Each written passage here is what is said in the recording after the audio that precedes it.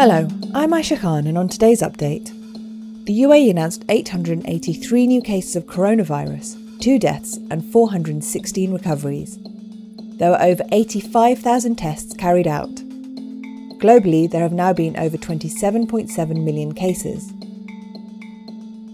Cranleigh Abu Dhabi and Dubai College have been named among the best 100 private schools in the world in a new league table. The inaugural Spears Schools Index compiled the rankings based on academic results, preparation for university, and how well pupils were prepared for life beyond academics.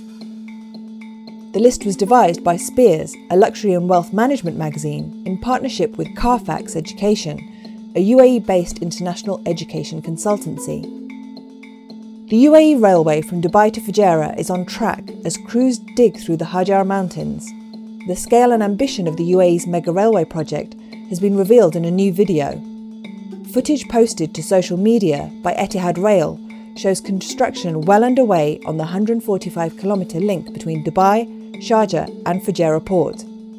Workers will dig at least 15 tunnels and build 35 bridges designed for heavy cargo loads. Residents of a luxury community in Dubai received a notice warning that fines will be issued to those feeding stray cats in the neighbourhood. Tenants and homeowners in Dubai's Emirates Living, which includes Emirates Hills, the Springs, the Meadows and the Lakes, were told that leaving food out for stray animals was not permitted. In a notice to residents, Emaar, the developer, said those caught breaking the rules would be fined 500 dirhams as per Dubai municipality guidelines and could be referred to the authorities for further action. Renowned Emirati publisher Sheikh Badur Al-Qasimi has stepped in to restore several libraries damaged by last month's devastating explosion in Beirut. The work entails extensive renovation of the Monat Library, as well as supplying new equipment to upgrade the Bashura and Gaitawi libraries.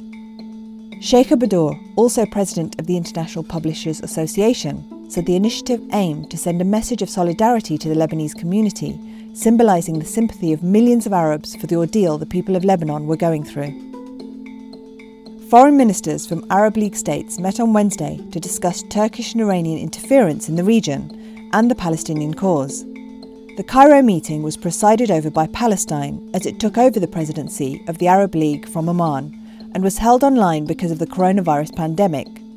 Assistant Arab League Secretary Hossam Zaki said Iran and Turkey were seeking to interfere in Arab affairs and seek opportunities at the expense of Arab states.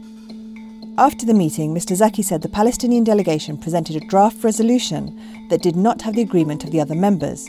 The draft affirmed Palestinian rights and specifically referred to the August 13th peace accord between the UAE and Israel, but did not endorse it. At the Arab League meeting, the UAE said it stood with the Palestinian cause, but the agreement was a sovereign decision. Now over to Cody Combs for what's trending.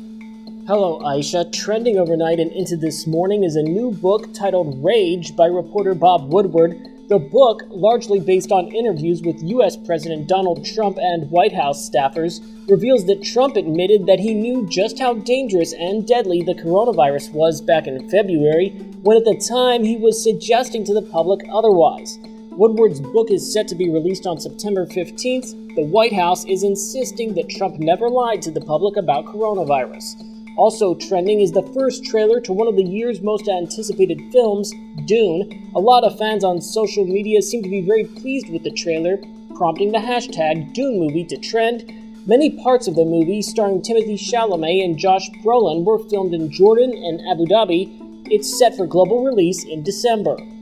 And wildfires are also receiving ample attention on social media, with many sharing ominous photos and videos of the wildfires as they burn in parts of California, Oregon, and Washington state. So far, hundreds of homes have been destroyed as a result, and mass evacuations are being expanded as winds continue to feed the fires. That's a look at what's trending. Aisha? That's it for today's update. For more audio content or to subscribe to the Daily Update, head to the podcast section of thenational.ae.